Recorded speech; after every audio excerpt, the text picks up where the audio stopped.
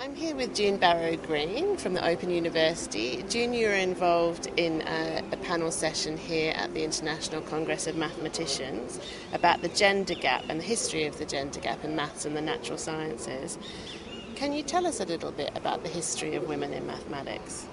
In my presentation at the panel, I looked at just a few women, but women who were what I would say in the business of producing maths and developing maths rather than the women who were using maths. And I think the point I wanted to make, well, various points, but one of them was that there were women who were enabled to do mathematics, particularly, say, someone like Emily de Châtelet, Mary Somerville. I mean, they produced amazing works. Both Emily de Châtelet, her translation of Newton's Principia into French is still the version used today. It had a commentary by her, so she was actually adding to the mathematical canon. And Mary Somerville, similarly, with her book on the mechanism of the heavens, which was a translation of Laplace's Mécanique Céleste and was used as a textbook in Cambridge University.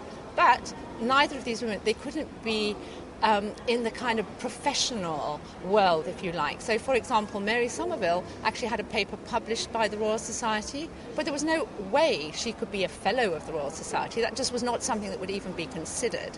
And in fact, women were not admitted as fellows of the Royal Society until 1945. I mean, Hertha Ayrton, who was actually proposed for fellowship of the Royal Society at the beginning of the 20th century, one of the reasons she was turned down was because she was a married woman and therefore had no status in law. My point really was that it's the fact that women, they couldn't be engaged. I mean, they weren't getting professorships or anything like that. I mean, the first British woman who had a professorship was Charlotte Scott, and that was at Bryn Mawr in the US. And she was the first woman really to triumph in the Cambridge Mathematical Tripos. But she was allowed to sit it. She was given permission to sit it. She couldn't sit it by right. Actually, after her triumph in 1880, she was equivalent to the 8th Wrangler. Women were then allowed to sit the Mathematical Tripos. But they couldn't graduate from Cambridge. They couldn't be considered graduates until 1947-48, because the men actually didn't want them, because it would give the women power. Because if you were a graduate, you then had voting rights at the university. So there are these kind of professional barriers for women. So I think that was one of the most important things I wanted to get across. And another area where that you see that playing out is in publication. The kind of barriers for women publishing mathematics. I quoted a letter from William Henry Young to his wife Grace Chisholm Young, written in about 1902, where he'd been her tutor at Cambridge. She'd gone to Germany, done a PhD, the first woman actually to get a PhD in Germany in anything, and the first woman in mathematics.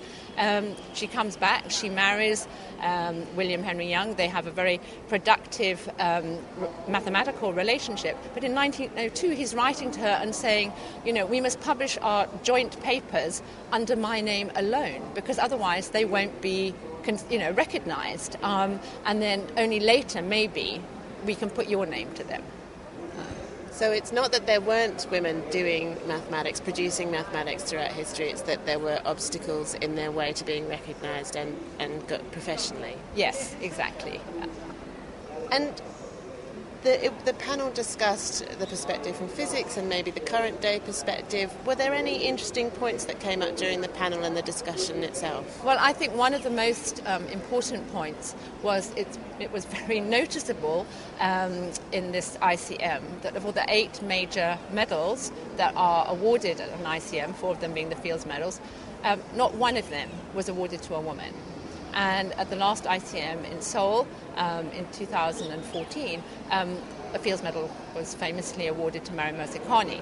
And so this was a real matter for concern, that none of the medals were awarded to a woman. And what came out of the discussion was that there is a problem, I think, with the nomination procedure, because you can't award a medal to a woman if a woman hasn't been nominated. And I think women are perhaps more reluctant to nominate other women, or even to nominate anybody, and actually kind of maybe not as savvy about the nomination process as men are. So this is really, I think, a very important point, and I think something that has now been kind of really brought to the fore, and hopefully will mean that at the next ICM the work of women has been recognised, because it's not that there aren't women worthy of winning these prizes, but they actually have to be put before the committees who are awarding them, otherwise they are powerless.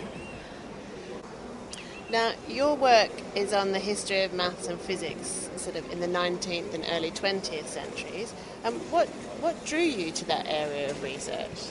Right, well, when I was doing my undergraduate degree at King's College in London, I was first of all drawn by the names of mathematicians that came up in the courses, but there was the names of theorems. Bolzano-Weierstrass theorem. I mean, I thought, gosh, Bolzano-Weierstrass is a really exotic name. I mean, I didn't even know it was two different people. I mean, that's shocking to admit now, but and so I was interested in those people, but I was also interested in how the mathematics we were being taught at that time came to have the shape that it did.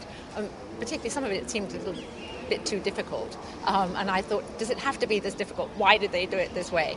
And actually a lot of the mathematics you do as an undergraduate is essentially 19th century maths. So I kind of wanted to kind of get under the skin of that, and that's what drew me into that area.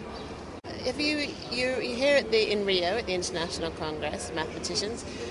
What have you enjoyed? Have you enjoyed your time, and what have been your highlights? Oh, I've had an amazing time. It's just been the most incredible Congress. And beginning with the opening ceremony, and I mean, one of the most moving things I think I've ever even seen in my career, really, was the film about Kosher Burka, the winner. He was the winner of the Fields Medal, and his film was actually the first because they did it alphabetically.